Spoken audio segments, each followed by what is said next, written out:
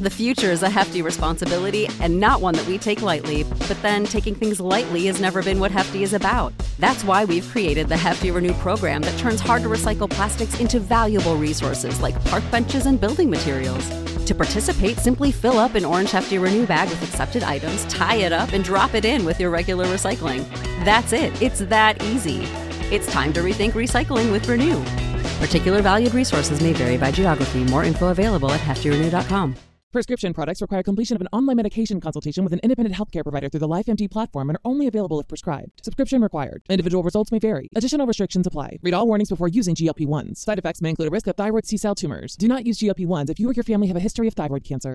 If you've struggled for years to lose weight and have given up hope, did you know you can now access GLP-1 prescription medications at TryLifeMD.com? We're now offering eligible patients online access to GLP-1s, the breakthrough prescription medication that can help you lose body fat and weight. Listen to what people are saying. It's fun to put on jeans that you couldn't get into 6 months ago.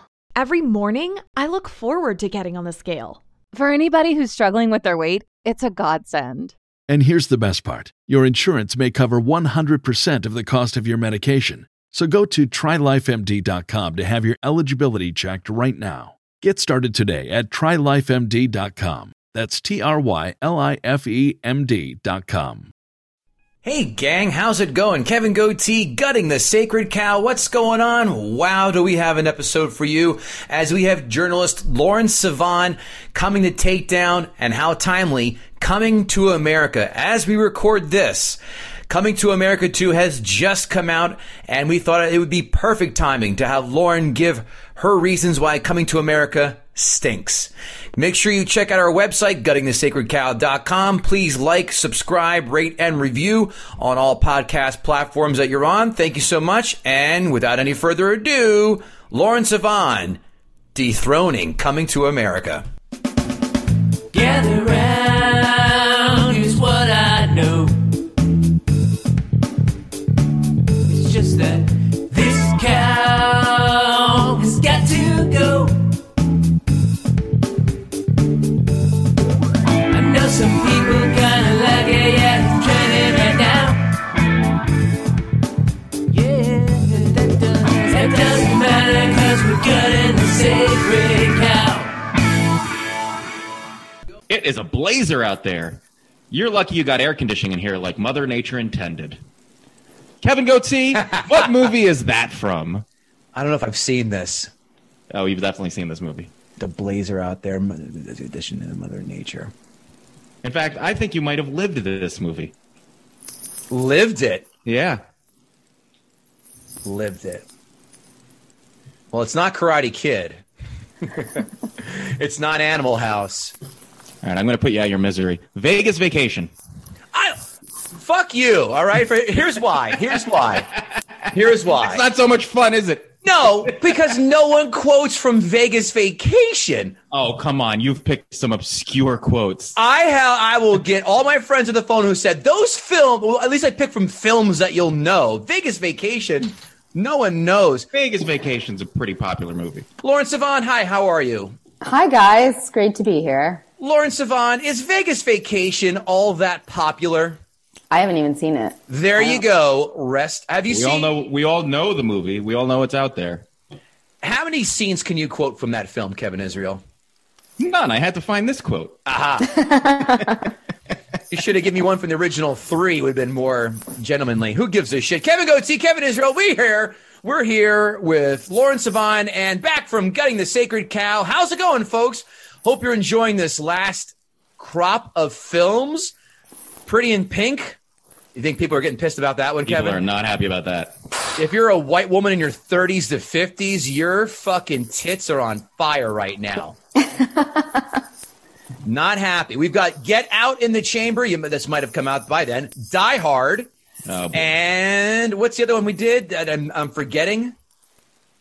Oh, Footloose. Footloose is in the queue. Oh, that's in Wow, that's right. Yeah, the vote is out there now. But listen, go to guttingthesacredcow.com every day for blog articles, all that good stuff. GTSC podcast. But more importantly, if you have not yet done so, a 5-star rating, a 2 or 3 sentence review on the podcast platform of your choice. Lauren Sivan has chosen a timely film. Why do I say timely? Because the sequel is coming out as we tape this coming Friday on Amazon Prime. She has chosen Coming to America. It feels like we almost set this up. When she chose that, I said, fucking brilliant. It was serendipitous. It was serendipitous. It was. And thank you for that. Yes, I try. Because we're gonna fall right into the algorithm. Exactly. Not to be confused with Serendipity, where they leave a message on a dollar bill that gets circulated about. God, that terrible movie. Never saw it. I'm straight. My wife just had it on, and I thought it was horrible. Grosse Pointe Blank. Because John Cusack is in it. Yeah, because I saw him, and I was like, that's the only movie I could think of that he was in at that age. And she's like, it's Serendipity. No, it's Serendipity. I've never seen it. I don't want to. Him as an ice skater is set fire to my loins. Meow. She's got a pool right behind her, guys. Jump in the pool, Lauren. I know. I'm sorry I'm showing off, but this is the best light in the house. As it drops down to 6 degrees in New Jersey. I know. I'm sorry. It'll be 50 on Wednesday, so there, huh? Coming to America, 1988, $28 million budget. A haul of $288 million worldwide in 1988. Wow. Translate that to 2021 dollars. I have, Lauren Savan. $63.8 million in 2021 budget. A gross of $656.5 million. That's Marvel money right there. Wow. That's more like Ant-Man 2 money. Well, that's still take it. It's bad Marvel money. Yeah. It's Thor Dark World. Oof. IMDb is a scale 1 to 10 with decimal points. Lauren, what do you think Coming to America scored on the old IMDb-er? What is the rating system? Like 1 through 10, 10 being the best with decimal points. On IMDb? Yes. 8. Kevin Israel. 8.6. 7 flat. Oh. Wow. Surprised myself as well. Critics score is a 1 through 100% on the old Rotten Tomatoes. Kevin Israel, Coming to America. Hit me between the eyes. Or hit me with your best shot. I will not sing it. I feel like the critics probably were just assholes with this one. So I'm going to say a 6.4. So 64. 64, sorry. Yeah. Lauren, a guess from you, please. Ooh, critics. I'm going to say 75. 69, dudes. Hey. Split the middle. We're not far off. No. But how about now, Lauren, how about your turn for an audience score on Rotten Tomatoes? Same scale. I'm going to say 90. Kevin Israel. I'm going to be a little less optimistic and go 84. Kevin Israel is now the proud owner of 2 showcases. Yes. 85. Wow. So close. You are the king of one away or nailing these dead nuts on. You must be studying in your spare time. Story of my life. Yes. Before we get to our quotes, I'd like Lauren, hey, what are you up to, and where can the good folks at home find you? I don't want anyone to find me. I'm in a secret location. I do a bunch of different stuff. I don't know. I'm on Twitter and Instagram. It's just easier that way. I'll keep you updated on where I am and where you can find me. Because everything is weird now. We're all in digital, like, fifth dimension stuff. So it's not like a channel at this time or a movie. It's like little bits and pieces everywhere. Lauren Savan, promotion machine guru herself. I mean, it's one of my... I'm terrible at self-promotion. Bill will tell you, our mutual friend, I cannot do it to save my life. I should hire someone for this type of work. You're welcome. Lauren was referring to our off guest and O for Gutter, Bill Schultz from The Morning Show, one of our very good friends. That's right. O for Gutter. I love it. You like that? But our near and dear friends. Quotes... The royal penis is clean, Your Highness. Obvious. Okay. Good morning, my neighbors. Fuck you, asshole. Yes. Fuck you, asshole. Fuck you too. Thank you. In the face. In that basketball game. And Wipers. Forgot about that one. Enjoyed it. Kevin It's a Israel. good one. Kevin Israel. What quotes jumped out at you? Well, since I knew you were going to take all the good ones, I knew I had to dig a little more obscure. I'm glad you did. I tied my shoes once. It is an overrated experience. I like that one. That was one of my faves, actually. And this one, I'm really surprised you didn't get this one, Kev. Okay. Mortimer, we're back. I left that one specifically for you. I swear to God. Thank you. Thank you for leaving the scraps. 5 fun facts. 5 fun facts. 5 fun facts for you right now. It's time for 5 more facts. 5 fun facts for you right now. I want to let you guess on this one, but now what the fuck? Paula Abdul choreographed the opening dance scene in the Zamunda Palace. Really? Yes. Oh, wow. Landis found her at the Laker game when she was a cheerleader, said, can you do something like this? And she said, sure, but not knowing how to really choreograph. She took the job anyway. Oh, amazing. Right? That's the story of being a stand-up comic. Yes. Can you do this? Yep. Yeah. Figure it out. Of course I can. Can you do 2 hours? You bet your fucking ass I can. Yes, I can. In Japanese? Sure. Can I do, does that count for 30 minutes and an hour and a half of crowd work? Done and done. Number 2, John Landis and Eddie Murphy clashed on set because Landis felt Murphy was rude to everyone and felt Eddie wanted everyone to kiss his ass. I mean, I could probably guess that. McDowell's was a Wendy's on Queens Boulevard that has now been demolished, but the majority of the film was shot in Williamsburg, Brooklyn. Oh. Michael Jackson and Prince almost had cameos in this film, but could not make it due to scheduling conflicts. Michael Jackson. That's correct. Not Tito, Michael. Yeah, no, that's interesting. This was when he would have been one of 2 white people. Louis Anderson being the second one. Yeah. Mike was still a shade of brown back then. That's true. He was black back then. Yeah, right after Smooth Criminal went double platinum or whatever, that's when the freaky stuff started going. And the touching and the finger popping and the video games and the docs. Finger popping. Yeah. I'm not talking about the tunes either. Wink. No, we know. We read you loud and clear. 10-4, Goose. Over and out. Number 5. I'll let you guys venture a guess because I like doing this during every segment of 5 fun facts. Do you want to take a guess who had almost got the role of King Jaffe and almost got the role of Lisa? I'll give you a hint for both of them.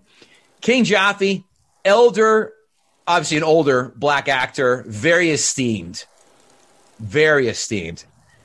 And the role of Lisa, an absolute knockout. In that, still a knockout, but then more so a knockout. Everyone I'm thinking isn't time appropriate because I was going to say Morgan Freeman for King I was going Jaffe, to say Morgan Freeman. but I feel like he wasn't around in the 80s. Wrong. He did Lean on Me in 1988. Yeah, he's Same around. year. Right, yeah, that's true. That's true. Huh. How about a That's my guess? Yep, that's a guess. Okay. Halle Berry? I was going to say Halle Berry too, but I think she was very young at that point. Yeah, she would have been. Well, I think Last Boy Scout was her first film. If not that, then it was Boomerang. But those two are neck and neck. And I think it was Last Boy Scout, so it's not Halle Berry. The answer is Sidney Poitier. Oh. Yeah. And Vanessa Williams for the role. Oh, I should have guessed Vanessa Williams. Yeah, big. Stumped you both, but those are 2 hard ones, so I'm not going to take that much pleasure. But listen, enough horse shit. It's now time for Lauren Sivan to see what our friend can't do, and that is, Kevin Israel, gut the sacred cow. Gather round, here's what I know. It's just that this cow has got to go. I know some people kinda like it, yeah, it's trending right now. Yeah, that doesn't matter, 'cause we're gutting the sacred cow. You guys really need to work on that. It's a delay, I know. I mean, you say it on every episode. You should probably sync it up. It's more fun this way. It's raw. If you think that's unprofessional, wait till you hear our the musical segues for each of our segments where I sing, and it's fucking awful. But wow, so that's guilty you pleasure. singing. Okay. Well, let me first off say, obviously, like many, Coming to America is one of my favorite movies. I mean, I grew up, and as a kid, watching that movie was so titillating, and like so much cursing and so much sexual innuendo. And so it was so thrilling to see. And of course we like memorized all the lines, and I don't think I've seen it recently. So in my mind's eye, it's still one of the greatest movies of all time. But with the sequel coming out, I recently saw it on Amazon Prime, and I'm watching it, and I was like, oh, this movie it's good, but I mean, putting it against today's standards, maybe it's just my ADHD is so bad now because of social media.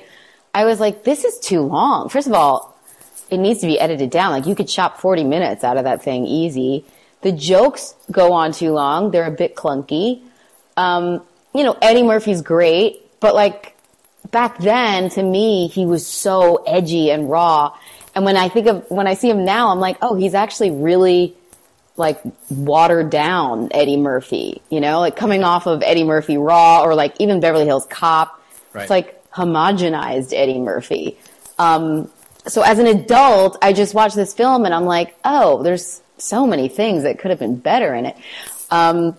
The technical ineptitude. I mean, I can't even count how many scenes there was no continuity. It's like, when they were going up the stairs, the landlord's showing them their new shitty apartment in Queens, and he's like, I only got one apartment, and it has one window facing a brick wall. And then they walk into the apartment, and Eddie literally goes out into the fire escape because it is not facing a wall, and he's like screaming. And then there's like four other windows, like Arsenio Hall screams to him from another one. I'm like, what? Like, who wrote this and didn't match it up with what they shot? And I mean, there's like a million other examples of that. Like when they get to the subway platform and they've both been like running in the rain and they're drenched, then all of a sudden they're like miraculously dry like immediately during the cutaway. Right. Stuff like that where I'm like, Landis, is he just a really shitty director? Was he stoned when he made this? Like, I'm wondering like who dropped the ball kind of on the technical side, because there's just so many weird editing fuck ups. I missed that. That's a hell of a point you just made. Yeah, that was a good. There's a lot. I mean, I'm with the brick wall especially. The that's bonkers. So the brick wall. Okay, here's not an editing snafu. This is more a storyline snafu. Like, the whole point of this movie, right, is this tale as old as time. This prince who's the sole heir to this throne in Africa. He has everything done for him. His butt wiped. The hot women giving him blowjobs every morning in the bath. Like, he wants for nothing. So he wants to go to America to really live life. And he wants to find a woman who's strong, who he can respect for her intellect. And he says this over and over again to his parents and to his friend. And like literally at the ceremony where they're introducing him to his bride that's been chosen for him. Right. During the ceremony, there's this like heavy-set black woman that comes out first, and Eddie Murphy like shudders, like, oh no, is this the bride that my family has picked for me? But she's only there really to like announce the hot girl behind her that's coming up. But I'm like, oh, you just want this strong-willed, intelligent woman, but God forbid she's overweight. That's a step too far for you, and you quiver at the idea that she might be your bride. So that was like hard to, swallow, that he's really into it just for the for what's inside. You know what I mean? Mm-hmm. And then the whole love romance of it, it's really weak. I felt like they had no chemistry. Eddie Murphy trying to like win this girl over with a fake accent was forced to me, and I didn't really see it. Not to mention, let's get into her for a minute. He's looking for a like strong-willed, intelligent woman who, he can respect. The woman he finds in Queens, like, lives with her parents, is dating a douchebag. Obviously, she has terrible taste. And the one scene where we see her like working, where she's like going over all her dad's receipts from the restaurant, seems so intellectually taxing for her. She can barely handle it. I'm like, was this the diamond in the rough that he found in Queens? Like, she doesn't have much to offer. She's boring and seems a bit dumb. The other thing is this scene where he supposedly falls for her. It's like at a Black awareness rally. And he, he's there and she comes out to give a speech about a park she's trying to raise money for. And it's world's worst speech. She's literally like, we all love Lincoln Park and we need to dig deep into your pockets and give money so that we can, refurbish the park. I mean, it's so benign and so nothing. And people like get up and applaud and they're giving her a standing ovation. Like she's the MLK of fucking Queens, like giving this speech about raising money for a park. He's like, that's her. She's so brilliant. And if you hear what she actually said, it's nothing. It's like nonsense. So the whole love angle of it bothered me. The best part of the movie, I will say, is like him and Arsenio going back and forth. Those bits were really funny. You could tell they have like a true chemistry. They're both obviously comedians. Them playing all the other characters in the barbershop. I mean, the Jew was probably one of my favorite characters in it. Yeah. But all the other jokes just seemed overly clunky. Why do you assume he's Jewish? I was going to guess Palestinian, but I could be wrong. You know what? I have to say, when all of the controversy over wearing blackface came out, where it's like, how dare you, when people were losing their jobs because they dressed up for Halloween and 20 years ago, I was like, what about whiteface? Is that okay? I'm assuming it's like the N-word, right? Like they can use it, we cannot. I just want to know the rules. Ask Nick Cannon. He did whiteface and face. He did whiteface, and I brought that up with him when I interviewed him once. Was he wearing his turban or not? He was not wearing his turban. Aha, a sham. I think I got to the main points. The other thing I will say is, like, watching it again as an adult, it seemed very sitcom-y. Like the comedy and the humor was like very sitcom-y, like you're waiting for an applause from a studio audience. Like it's like joke and then like cut away to like a facial reaction, then it's like wah wah, like that kind of jokes where I'm like, these aren't great, like I remember them being so crazy and edgy for the time, and now I'm watching it back and I'm like, oh, it's terrible, and it went on way too long. It's like so many cutaways to an ugly poodle. I was just going to say it's in the fucking notes. Oh, sorry. No. Listen, that's why you go first. That's exactly why you go first. Yeah. What else did I hate about it? I don't know. I think I covered all my basic points. Maybe if you remind me of something else that I hate, I'll jump on board. But I think that, as a whole, again, just way too long. Comedy was clunky. Storyline had so many weird jumps and cuts that didn't make sense, or editing, I should say. And I wasn't buying the romantic angle. I think this is where Eddie Murphy wanted to come out as like not a filthy comedian, but like I could be in rom-coms and I can be like the Romeo. And he can. I've seen it. Like Boomerang was different, but this was just, I don't know. I wasn't buying it that this woman stole his heart. Give me a number 1 to 10, Lauren. As a child, I would have said 9 or 10. Now I'm going to give you a 4. Wow. 5 max. Somewhere, if you listen very carefully, I can hear Bill Schultz snapping a pencil. Bill Schultz just fell off his chair for no reason, and he doesn't know why. He's one of his late night runs right now, going, "What?" in the middle of Central Park. Crushed a beer can into his skull. Yeah, but is it disturbance in the force? Is it the top of the hour for him? Is that why? No. Yeah, it's like a cuckoo clock. Hilarious. All right, 4 out of 10 from Lauren. Kevin, you want me to go first, or do you want to go first this time? Please, have at it. Oh boy. These notes brought to you by guttingthesacredcow.com, where you can find hilarious blog articles every day, Monday through Friday. We don't take a day off, except Saturday and Sunday, because, the Lord is God rested. Kevin Goatee and Kevin Israel do nothing but give you top-notch content, and why not go over to patreon.com and drop a few bucks in the collection plate for the folks out there? Why not, right? They need your money. Yeah. We had to pay for all this brand new equipment, right? Yeah. Notes.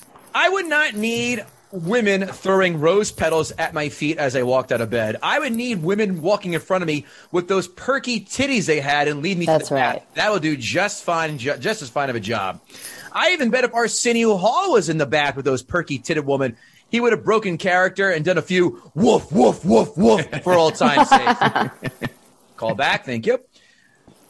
I would have preferred if the opening dance number in Zamunda was a break dance number, especially if they were break dancing to the tune of the Axel Foley Beverly Hills Cop theme, just like Kevin Goatee did during his first grade talent show while wearing a red bandana. Yes, that happened. Prove it. Thankfully, this was way before camera phones and camcorders, because that would have been pretty fucking awkward. I'm all about making your wife hop on one leg while barking like a dog a thing as women leave out the room. Can we make that happen, Kevin? Is that something we can champion? Not in 2021, we can't. Yeah. No. I don't think my wife would buy that either. Problem number one, why the fuck would a prince fly commercial airlines? Why would he not have a private jet? If the Saudis can escape on 9/11 on a private jet, Prince Hakeem can fly in without any worries, right? No cabbie jumps out and yells, "You dumb fuck," and then lets that person in the cab. Into the cab. Exactly. Totally. That doesn't happen because that guy just might get stabbed. Am I right? Especially when they have 7 tons of luggage. Yeah. I need to find the Soul Glow theme song and put it on as my ringtone post haste. It's a great song. That is the best. Yeah, it is a great song. When they were and like the grease marks, I loved when they said Oh it. yeah, on the couch when he got up. Yeah. When they were meeting the women at the bars, the "I'm into the group thing" woman, and then Arsenio Hall's huge big smile on his face is such an underrated part of this film. Legit LOL with that one. Legit. What are the chances that they ran into 2 sets of identical twins? I don't know. Has that ever happened to you? Ever? They were a magical time. They were magical. I dated. I mean, we didn't even have IVF then, so like, there's not as many twins in the 80s.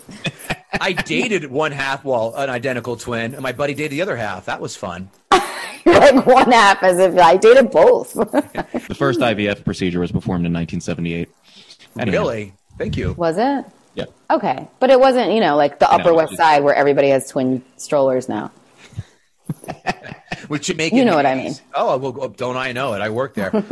What unsanitary and opioid abuser uses his hand to flip a hamburger on a fucking grill while it's cooking? It's a great point. And I was like, does he think he's at his own barbecue? Yeah. For someone who runs multiple fast food places, that just doesn't happen unless you truly don't give a fuck. Unless you want the Board of Health all up in your business. Well, unless you want to burn your fucking hand. How about that? That too. His hand is dead from being an opioid abuser. That's why I threw that in there. It's now time. Not 5 minutes ago. Now time to bring back the Garfields that you stick on windows and windshields. We miss that now in 2021. That's one thing from the 1980s I sorely miss.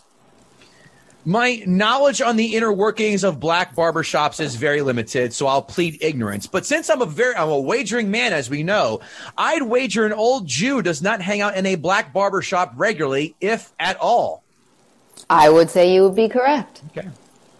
As an old Jew myself. I could see you playing checkers down up in the Spanish Harlem. That's right. Lauren. Yeah.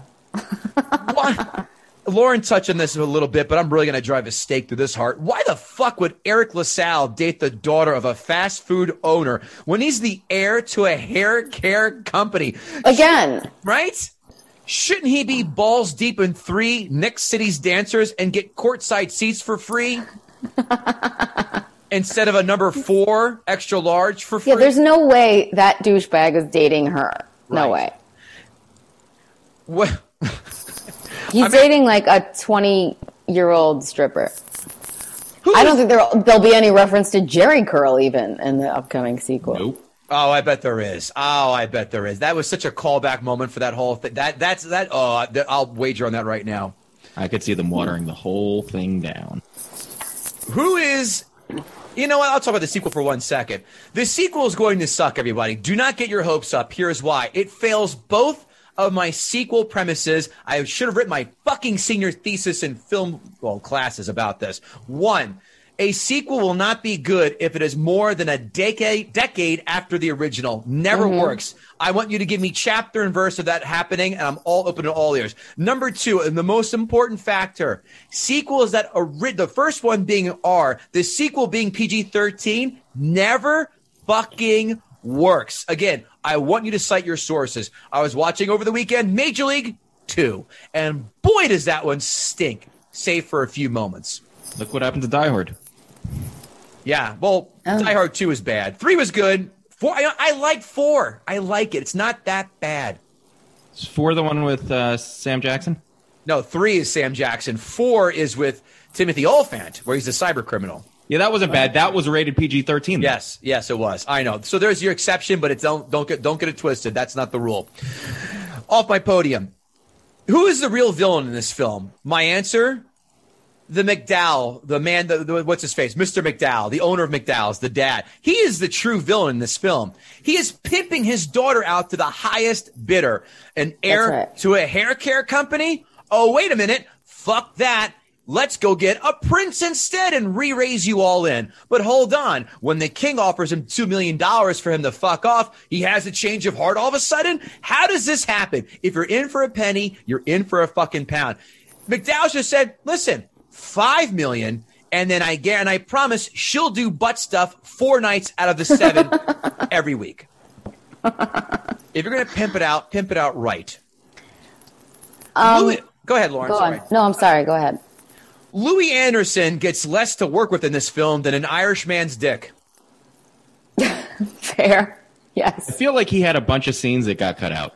He had to, because you could have had 12-year-old Kevin Goatee or 12-year-old Kevin Israel in that role, and it would brought the same amount of comedic value that it did with him there. It's funny. I just saw an interview with Eddie because of the sequel, and he was talking about how because all the comedians that are going to be in the new one, and he goes, well, back when we did the original, I thought I have to get the funniest comedians around. So who did I get? Louis Anderson. And I was like, was he really on the list of the funniest top 10 comedian around? Comedians even then? Like, I don't think so. Was Sam Kinison busy? Yeah, right. Was Dice busy? Dice, I was just gonna say. But do you know who's in the haircutting scene? Yes, Cuba Gooding Jr. His first film. Yep.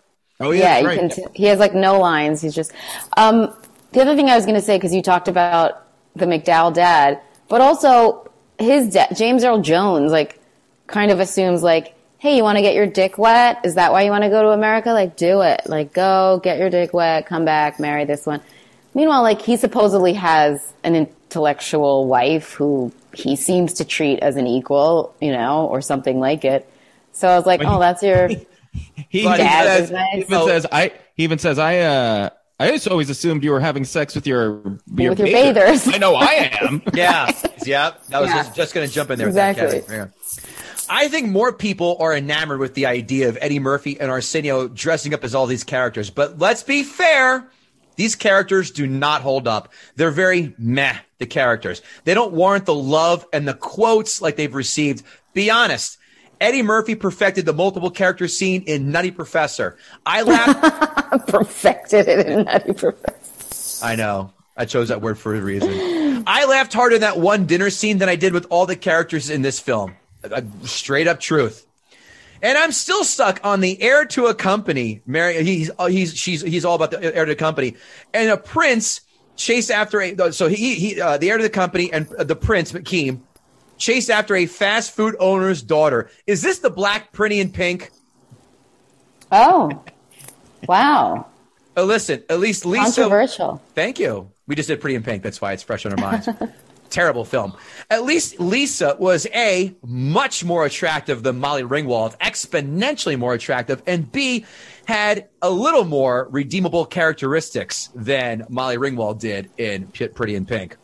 Yeah, what would those be? None. What would those be? I mean, she was attractive, but what else did she have, really? She was compassionate. She cared. She cared more. What did Molly Ringwald bring to the table? Nothing. Less than nothing. Quirkiness. No. Gross. Quirkiness. Yeah. Are we all going to go get a... Did you guys touch it all on the set? Maybe I will. In a moment. I'll get there. I think I will. Lisa's sister is a hoe. That's true. Show. How does Prince Akeem know how to open a subway door when he's had every door open for him since birth? Totally. Mm-hmm. Yeah. This film is graffiti all over the subway old. Let's just point that out. He doesn't want to get married in Zamunda at 21. Smart. Neither did I. But he goes to America and bang, immediately wants to get married. Sheesh. Throws at least 3 awkward one-night stands in there, 2 stalkers, and a pregnancy scare in there for reality purpose. And then that makes this a real film. Randy Jackson looks like a skunk that came out of a car wash. What's his name? Sexual Chocolate? Was it? All right. And wow, this beloved scene ran on fucking fumes since the word action was uttered by John Landis. I do not get the love affair for that whole scene. Not one bit. If you're going to bring back Randolph and Mortimer, give them more than 3 combined lines. Don't tease me with great possibilities of lobster and then give me a dirty water dog. What the fuck? You trot them out, you fly them out for one day to do what? Thanks, Mortimer, we're back, that's it? Fuck you. You can do way better than that. I believe I laughed out loud legitimately 3 to 5 times in this film and smirked a handful. If you put this up against The Usual Suspects when it comes to the greatest comedies ever, Caddyshack, Naked Gun, Beverly Hills Cop, Airplane, Animal House, Friday, this film gets obliterated in any of their past. Bill Schultz, I know you're listening. Go get another pencil and prepare to snap it into anger. I never found this film as groundbreaking as everyone has. I don't hate it. But when I came up with this podcast idea, the idea being, of course, we're going to find films that are A, people hate, or B, viciously overrated. This was one of the films that came to my mind as viciously overrated. Now, for Bill and everyone who thinks I'm just being a contrarian for contrarian's sakes, I want you to rewatch this right now and then come on social media and tag us, because I want you to give me 10 lines/scenes that made you legit LOL. Because if this is one of the greatest comedies that people say, or Eddie Murphy's funniest film, you'll be able to rattle 10 scenes off or 10 lines off without a blink of an eye.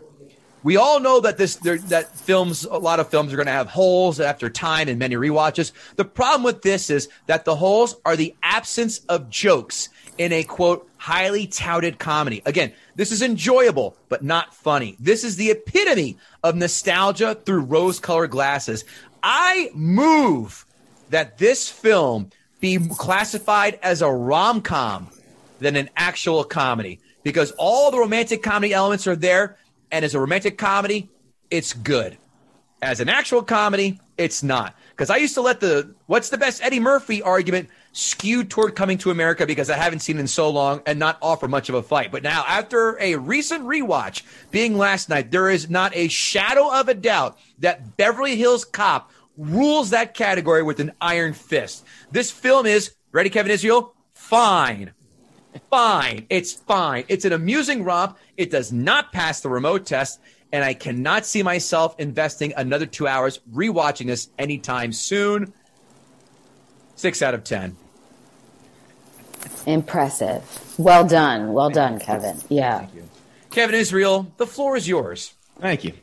I'd first like to address some of Lauren's points. I totally agree with the no chemistry. There is zero chemistry between the two main characters, and you never buy into him being that interested in her or her ever coming around to him. And the problem is, storytelling-wise, you never see anything happen where suddenly she falls for him. It goes from that basketball scene, right? And then suddenly she says she feels bad, and she says, "I'm going to take you out to dinner." to make up for my boyfriend being an asshole and a racist asshole. And then suddenly she's in love with him because he gives a bundle of money to 2 homeless guys. And that's what makes her fall in love. There's no more, at least if in the movie she was like, her life was in danger when there was the robbery scene with Nick Fury, and nothing. Okay, there we go. Nick Fury. So, at least that they didn't throw a cat at him and it scratched his eye, making him wear an eye patch. Oh, don't get me started. You don't. I know. I know that's your sweet spot. Why? Of course, I did it.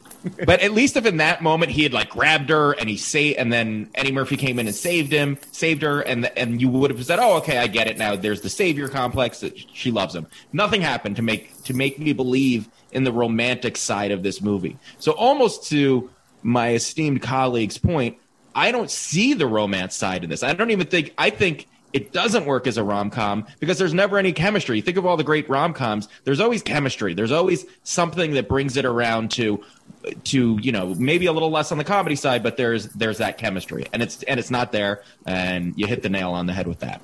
Thank you. I agree.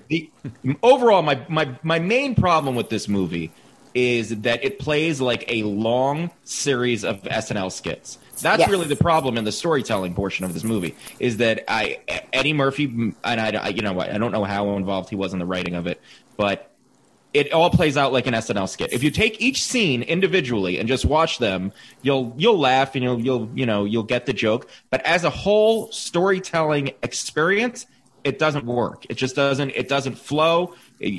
Like Lauren was saying, there's a lot of inconsistency. There's no cohesion between scene to scene.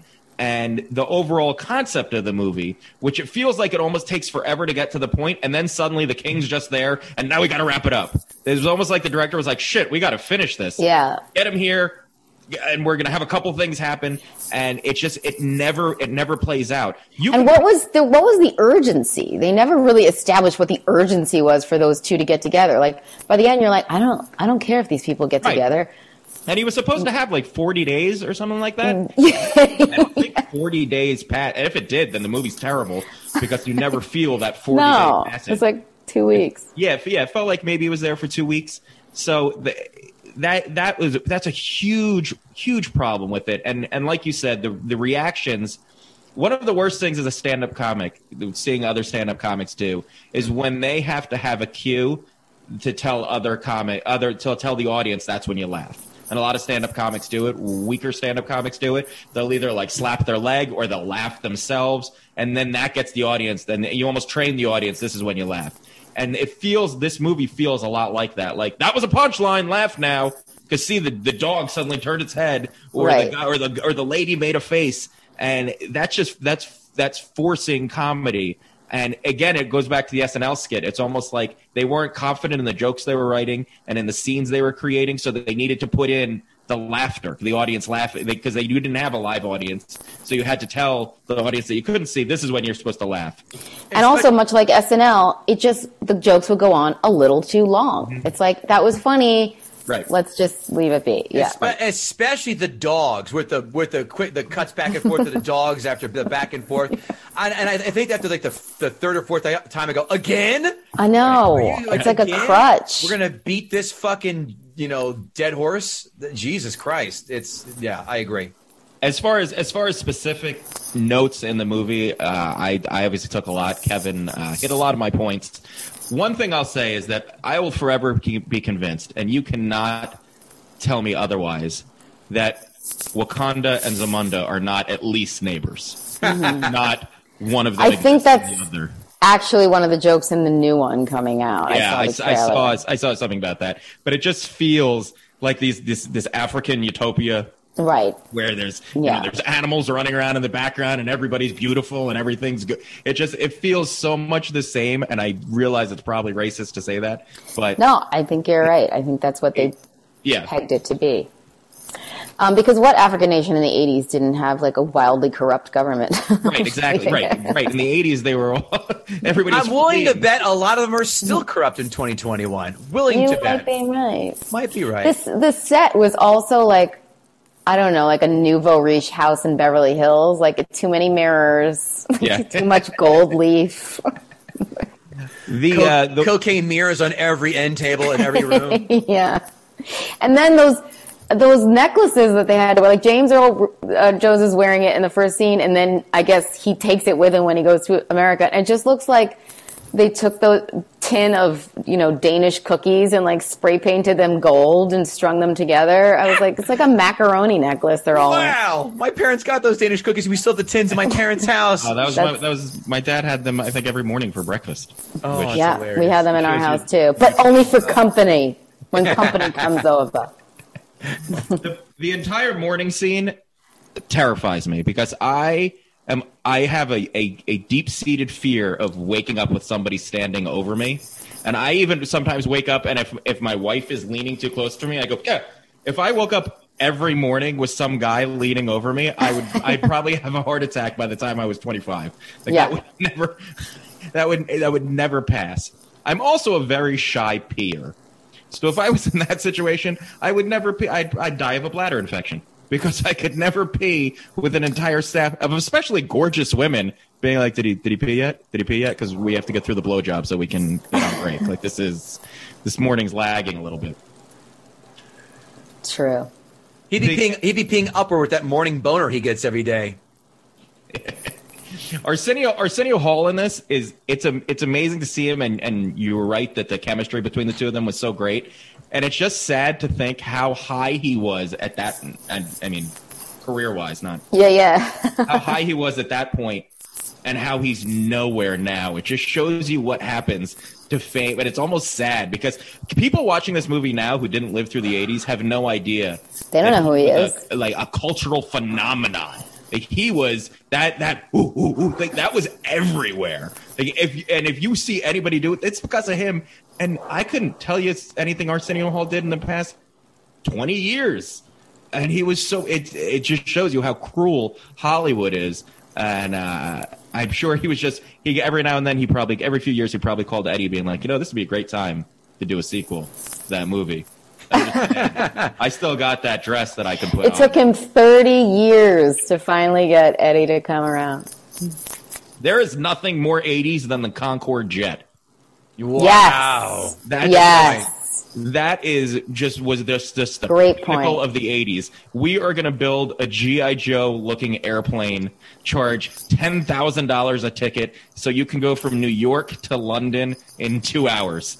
And we're not even going to apologize. That jet never even made the money back of what it cost to develop that jet. But that was the 80s. Fuck it, we can do it. Let's do it. That's just so awesome seeing that thing because they finally just said we're never going to pay for this. We need to stop flying this thing. It's never going to pay. And and you could actually go in the Concorde. I think I saw it on the aircraft carrier in New York City, which name I'm alluding to. Intrepid. And it was not a nice jet to sit in. It was it was wildly uncomfortable. Yeah, it was awful. But it was just that thing being like, we're rich, we're flying supersonic. We're getting there in 3 hours, like we're going to Miami. Yeah. Yep. Mm-hmm. The old Jewish guy in the barbershop is one of two people. He's either my father or he's a very successful liberal senator from Vermont. Listening to that is exactly what my dad sounds like. And it really depresses me because Jews do fall so perfectly, especially old Jewish men, fall so perfectly into that stereotypical. It's just like, and I grew up in a town where I was the only Jewish kid. And people would do that accent to me when they realized what Jewish was. And I would be like, I don't get it. And then I'd go home and my dad would talk and I'd be like, oh, they're making, oh, I get it. This is who I am. I have to own this now. That's your culture. Yeah. Yeah. McDowell's was like the GoBots of the fast food industry. that was for Kevin. I appreciate that. The GoBots. Yeah, I mean, McDowell had a singular mission, besides pimping out his daughters, that also just seemed like over the top. Like, where did he get McDonald's books from anyways? Yeah, and by the way, McDonald's was huge in the massive, franchise. That company wouldn't have lasted a month. There would have been they would have been crushed by a corporate legal team. Oh my God, he wouldn't have been able to breathe under the paperwork they would have thrown at him. That's right. At the basketball game, we all agree that he got a hand job from what seems like an underage girl. Like, the sister was definitely like 15, right? Like, there was no way she was of age. And she fully wedding crashed him at that.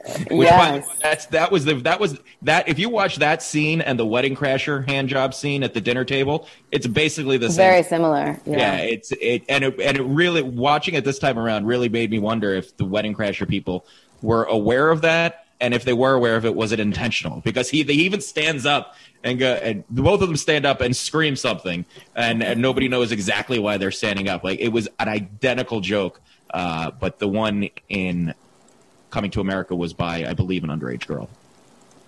One of the insults was, I want to get this right, you diseased rhino pizzle. Yes. In case anybody's wondering, pizzle is penis. It's penis, yeah. And I'm not going to tell you why I know that, but just trust me, it's true. And Do you have a dog? I do have a dog, and that Is that why you know that? Yeah. I do, yeah. Mm-hmm. And they love them, which is... They love them. Makes things even worse. Yeah, I mean, I agree with that. The other thing I will say is, not that I'm, such a huge patriot, but like, it really doesn't paint America very kindly. Like, if you just take this snapshot, we're a nation of thieving, greedy, pimp out our daughters, steal the shirt off your back, always trying to scam, always trying to get a butt. I mean, there's no one. Dream. Yeah, exactly. Or you're just dumb and hot. Yeah. The scene in the subway where he stands up and he renounces his throne was definitely the least weird thing that happened on that subway car that day. Yeah. Exactly. All those people were like, man, we just Shut saw up. this guy shit on himself. You think renouncing your throne is at all interesting? Yeah, we saw a rat eat a young boy alive. And no one asking for candy for their basketball team when they're 26. Yeah, exactly. Something ain't adding up. Come on. And that old lady just got earrings that could buy her a Bentley. Like, she just gives this cute little smile. Guess what, lady? You're moving to Miami now. Your life just got a whole lot better. You got those blood emerald earrings. Good for you. For sure. Yeah. I mean, it was so funny because the African costumes are so 80s. Like they have these like giant poofy sleeves and like headbands that everybody wore in the 80s. And I'm like, was that Africa in the 80s or was that America's vision? Yeah, that's exactly I feel like Paula Abdul may have had something to do with it now that I know that she was a part of this. They were probably like, is this really what they dress like in Africa? She was like, oh, yeah. Sure, I've been there. Yep. Or they had a whole scene from Trading Places that John Landis obviously did with Eddie Murphy, and then the very end where he dressed up as an African guy, he must have had a shitload of costumes that they must not have used. They go, you know what? We can put these fucking things to use. We paid for them 6 years ago, right? 82, 88, yeah, 6 years ago. Let's put them to good use. Get the gorilla costume again. Why too. not? Yeah. The end of the movie, this is one of my biggest problems with the movie, and it goes back to my storytelling issue. How did Lisa get there? How did she went from we don't share anything in common, we can't be together, and she leaves him, and you almost feel like that's how the movie should end. Like, he should learn, like, you're a prince, but you can't get everything you want. And now you got to go back and deal with that reality. But instead, she just randomly shows up, and it's like, well, what was that whole thing about? We never saw, like, if there was a scene where the mother went and talked to her or something to bring her to that level. Again, like, is this your strong black woman that you were looking for? That's the flaw with this whole movie, is like, he's singing about this woman that he needs to find, literally doesn't find her. She's not that great. She's, but then also she just falls for him. I was like, wouldn't that have been the best lesson in humanity of what it's like to be a regular person by getting fucking rejected like the rest of us? Right. This movie falls into a category which I think I'm starting to build thanks to this podcast, and that the women in the movies turn out to be the actual bad guys. Yeah. She's kind of a shitty person, and she kind of causes a lot of this problems. Like, even when they're at the house, when the king's at the house, and she comes out and she's just like, I gotta go, and she just leaves. Like, lady, if you drama queen and talked to everybody and had to discuss, you might have been able to avoid the next 25 minutes of this movie. But instead, you had to be dramatic and run out and cause more problems. But then you just decide to show up. Like it never worked for me. And that the ending really goes to the point of that the romance was never there for me. There was never any chemistry. Even when he first takes his hood off, the veil, the hood, you'd never know. It's not an executioner. It's a wife. You can interpret that in many different ways. That hood comment. That's true. That's dirty. So when he takes the veil off and he sees who it is, he doesn't even smile at first. He smiles in a second, but he looks at her and he just goes, "Oh, it's you." And then he looks at the parents and smiles. And I feel like that first moment was exactly the chemistry that existed in this movie. Yeah. Like, it's you. We're done. We filmed this thing. Let's go cash our checks and make the next movie. Right. Exactly. I agree. Let's go run off and make Harlem Nights. Ugh. And by the way, the cabbie is Jake Steinfeld, and he ended up having his own TV show. Body by Jake. What's that? Was that Body by Jake? Body by Jake? Was that him? I think it no, but I know he had his own sitcom. I think it was called something Jake. But Jake Steinfeld is the Body by Jake guy. Is he? Yeah. I thought he had his own sitcom too. Did I just make that up? Okay, well then, never mind. It is him. Oh my God, it's him? Yep. I remember that. Body by Jake is the cab driver? Yep. Whoa. He didn't have his own sitcom too? He trained Harrison Ford for Indiana Jones and the Temple of Doom and Last Crusade. In the 90s, He had a show called Big Brother Jake in the early 90s. Oh, you're both right. Yes. Anyway. He's also the uncle of Haley Steinfeld. Oh, really? They're related? Yep. Wow. I do have one question. Who was the girl that Arsenio Hall ends up with? She had big boobs, and she was a bunch of scenes, but they never really said who she was. And I thought maybe it was supposed to be his sister, but I don't think it is. And I was really hoping so. One of the washers? Was it one of the washers? She was always in that vicinity when they were there, but she was in a completely different outfit. It was like a bikini. She had big, what looked like fake boobs, very attractive. And I thought she was the taste tester. No? Was that a different woman? I don't know. I don't know. I just remember they kept showing her, and then Arsenio Hall ends up with her. And I looked at my wife, and I was like, I have no idea who that is. Anyway, aside from that, I agree with everything that's been said. This movie, I never was going to die on a hill for this movie anyway. Nope. But I do remember thinking that this movie was hysterical and that there were the different scenes. But as a movie, and especially because over the past year and a half, I've just become so analytical with movies. Thanks, Kev. That I just can't enjoy anything for the purity of itself. The movie doesn't hold up story-wise. Seeing him do the different characters is fun. The character, and I'm already blanking on the character's name. The character he did in the church. Right. Sexual Chocolate. He wasn't even doing a voice for that one. He was just doing. It was just Eddie Murphy. It definitely doesn't hold up. It feels awkward. The jokes definitely have stagnated over time and probably never even hit that good to begin with. It's really unfortunate. I think it still is a moment. That movie is culturally and sort of nostalgically a moment for a lot of people and even for me. But I agree with Kevin. I think most of the people who have seen the trailer for the movie, for the sequel, it looks like it's going to be absolute dog shit. It looks like it's going to be terrible. It's either going to rehash a bunch of the old jokes badly. It's not going to have the edge that this movie wanted to have. It's definitely not going to have naked boobs. And everybody that it's brought in, Tracy Morgan and everybody else, I guarantee you all their jokes are going to be terrible. The whole movie just feels like it's going to be terrible and awkward. But if anything, it's going to make this movie look better. People are going to look back on this movie and go, oh, you know what, coming right. Great. Didn't touch the original. Right. But look, as an SNL skit or as just watching individual scenes, yeah. If it was like a sitcom, like chopped up, then. But as a movie, as a storytelling experience, you sit down for 2 hours and get to know characters and get into the moment. This movie it does not hold up, and I don't think it ever worked. And you know what? And this is a big thing that Kev always does, and I've never said it. But I came in and I was going to give this movie a 6.5. But thanks to Lawrence, I have dropped my a half a point, and I agree with Kev. It gets a 6, and I'll say at least a point of that 6 is nostalgia. Right.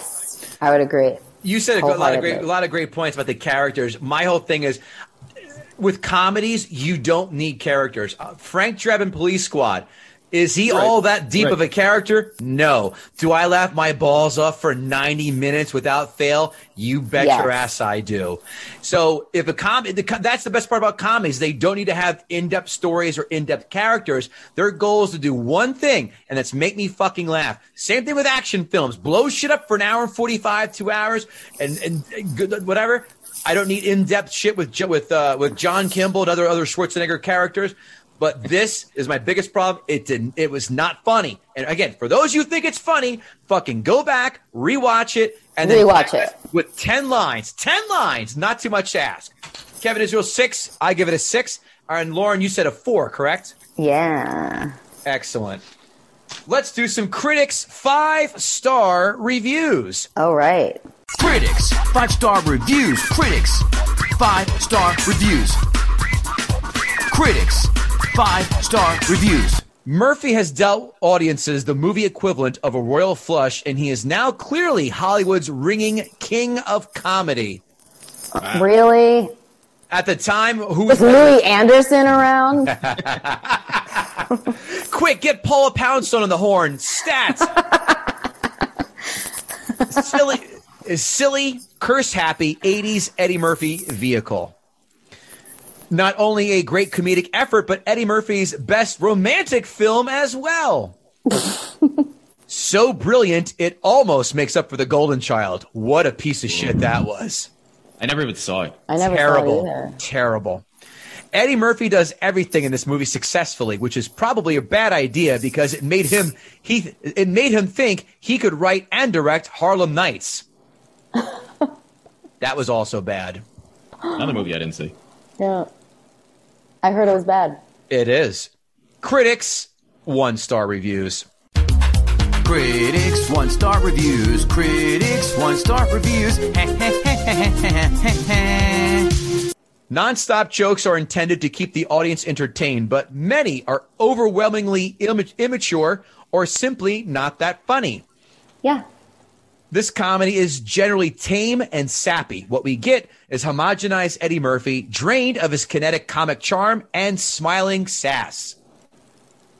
Sass. That's a grandmother's word right there. He did have that fake smile throughout most of the first half of the movie, and it drove me a little crazy that he was supposed to be like, he was so happy to be in America. He had that big cheesy smile on. Yeah. Right.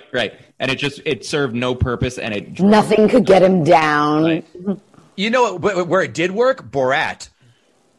Yeah. Oh, yeah. Well, there. Starts on a bathroom joke, quickly followed by a gag about private parts, then wanders in search of something equally original for Eddie Murphy to do for another couple of hours. That didn't make a lot of sense, did it? Nope. Okay, we all agree. In Landis's hands, the film doesn't live up even to the meagerest of expectations. Amazon 5-star reviews. Amazon 5-star reviews. It's time for Amazon 5-star reviews. 5-star reviews. You first need to put it into the context of the year that it was made. This is a classic African-American film. I love the beautiful costumes. This is not a children's movie. There are scanty, I just copy and paste, Lauren, scanty clad and topless women in some of the first scenes, sexual contact situations. The entire movie isn't like that, but the beginning sure is. Signed, someone who hasn't found their husband's 24 boxes of nudie magazines yet. Next one. This is so Eddie Murphy and a classic quality imprint of a film. Do not expect high definition. It was fine on my large TV screen, but I'm not all that picky either. Sound/image were okay using Amazon Prime streaming. I don't watch too many comedies, but this one transcends its genre. This movie is not politically or socially correct. It's not afraid of offending someone. People have grown tired of seeing these films riddled with propaganda that so carefully treads the path of political and social correctness, incessantly spouting the same messages over and over. If we wanted to spend our time watching a host of programming that shoves the same messages down our throats ad infinitum, we would join a cult. But people don't want that. People want old Eddie Murphy and Dave Chappelle. I remember back when movies were funny and comedy was not censored. Now we censor ourselves. Dystopia happens when everything in life must be politically correct, or else it is ostracized. Signed, David Arquette. Oh. Thought that curveball would work, but David apparently did Arquette not. weighing in. He's not doing anything else right now, is he? Okay. I bought this for my parents, mainly my father, because it tickles his funny bone whenever Eddie Murphy talks. It came in almost pristine condition, minus one small dent, which was literally unnoticeable. Apparently it was noticeable because you noticed it. Didn't affect DVD whatsoever. I do recommend. No word about the movie. That's just about DVD. One small dent, but unnoticeable, right? Okay, paradox. Amazon, 1-star reviews. Amazon 1-star reviews. It's time for Amazon 1-star reviews. Amazon 1-star reviews. This movie has frontal nudity, foul language, and makes women and people of color, period. It's just not a nice movie, so I would just skip this one. I'm sorry we paid to see it. I stopped viewing after the first part. I couldn't watch it with my mom. Signed, Ron Jeremy. It has people of color in it. Wow. When it's based in Africa, how novel of a concept. I have seen it for the first time on Prime, and what a disappointment. It's not just the cliches. Actually, sometimes those are pretty funny. It's so bad on every level. It's just a bunch of 7-year-old jokes, one after the other. Acting is bad. Story? What story? Maybe with all the 5-star reviews, I was expecting a decent comedy, but no. If you did not fall in love with this movie when you were a kid, then it's not worth your time now. Wow. Very angry. Brutal. A really stupid movie. Lots of bad language and just overall stupid. I had to watch it for a class. Otherwise, I would not have wasted my money on it. A class? I want would love to know what class. What class? African studies.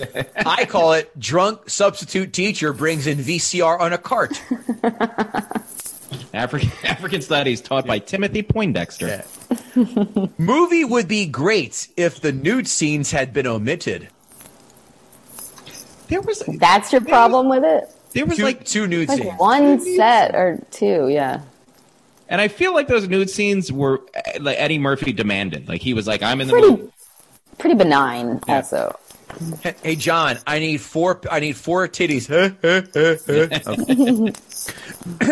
Really wish the travel ban had been in place before this guy came to America. You clever son of a bitch. Don't waste your time on Amazon 5-star reviews. Waste your time on E doing red carpet stories. And this last one is for my friend Kevin Israel. No, it's going to be about money. The SD version was very pixely. The dance sequence in the beginning is ruined. Kevin loves when they break down how much they spend to watch this. The SD version says to me that you're going through foreclosure of your home. That's what I refuse to pay the extra $1 for HD. HD Hoktui, like the Iron Sheik. Kevin Israel, did Lauren Sivan gut the sacred cow? She did. Yeah. Thank you. It was a pleasure. This was a big one, and people are going to be really mad at us. I was nervous. I was really very hope nervous. we do get into the algorithm with this because we're just going to get so much hate thrown at us. Lauren, I hope your Twitter blows up with people screaming that you hate this movie. Can't wait. Ours I can't wait too. to be called a racist. Don't worry, we had another white girl do the film Get Out, so that might take you off you. Oh, we are getting canceled next week. So, Lauren Sivan, you have done something that Bill Schultz has yet to do, and that is indeed gut the sacred cow. I can hear the shivers going up his fucking butthole right now. I feel like gaping butthole. I feel like he's just going to appear in our Zoom chat. It's just somehow I know. Gonna crash it. Red-faced and screaming. He's going to hold a cigarette in one hand and an Amstel in the other with a leg lamp in the background going, "You are a bunch of fucking cunts." Waving his fist. That's true. Lauren Sivan, tell the good folks where we can find you. I'm on Twitter. I'm Lauren Sivan. I'm on Instagram. I'm Idiot Sivan. I'm on YouTube, I guess.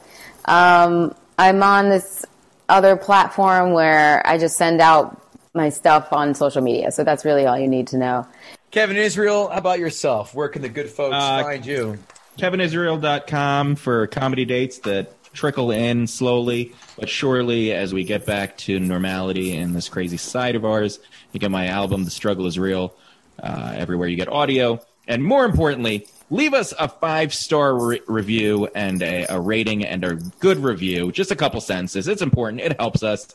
We're seeing our numbers really bounce up. People are getting excited about us. They're going through our library. And it's only because of the people who decide to leave us a review. It's the least you can do for us after Kevin and I slave over a hot stove creating this comedy genius that is Gutting the Sacred Cow. So go on your platform of choice and leave us a review and do us a favor. Slaving over that hot stove like McDowell turns hamburgers over with That's his right. bare hand. Call back. Well done. Thank you, sir. KevinGoatee.com, GOOTEE.com for dates and what other shenanigans are afoot. GuttingTheSacredCow.com every day for blog articles and whatnot. And do you guys think we should do Patreon? Shout us out. Not Patreon, I'm sorry. Cameo, where we would reach out to one of your friends or loved ones and make fun of their movie taste or commend them or something. If you think so, shout us out and say, we'd like to have you do a Cameo. Thought about doing that. Who knows? This cow is ripe for milking other places. At GTSC Podcast, at Kevin Goatee, all that good stuff. Lauren Sivan, you are a delight. Thank you. Treasure, and we enjoyed having you, and we love. Thanks for having me, guys. Appreciate it. Love to have you on a future episode as well.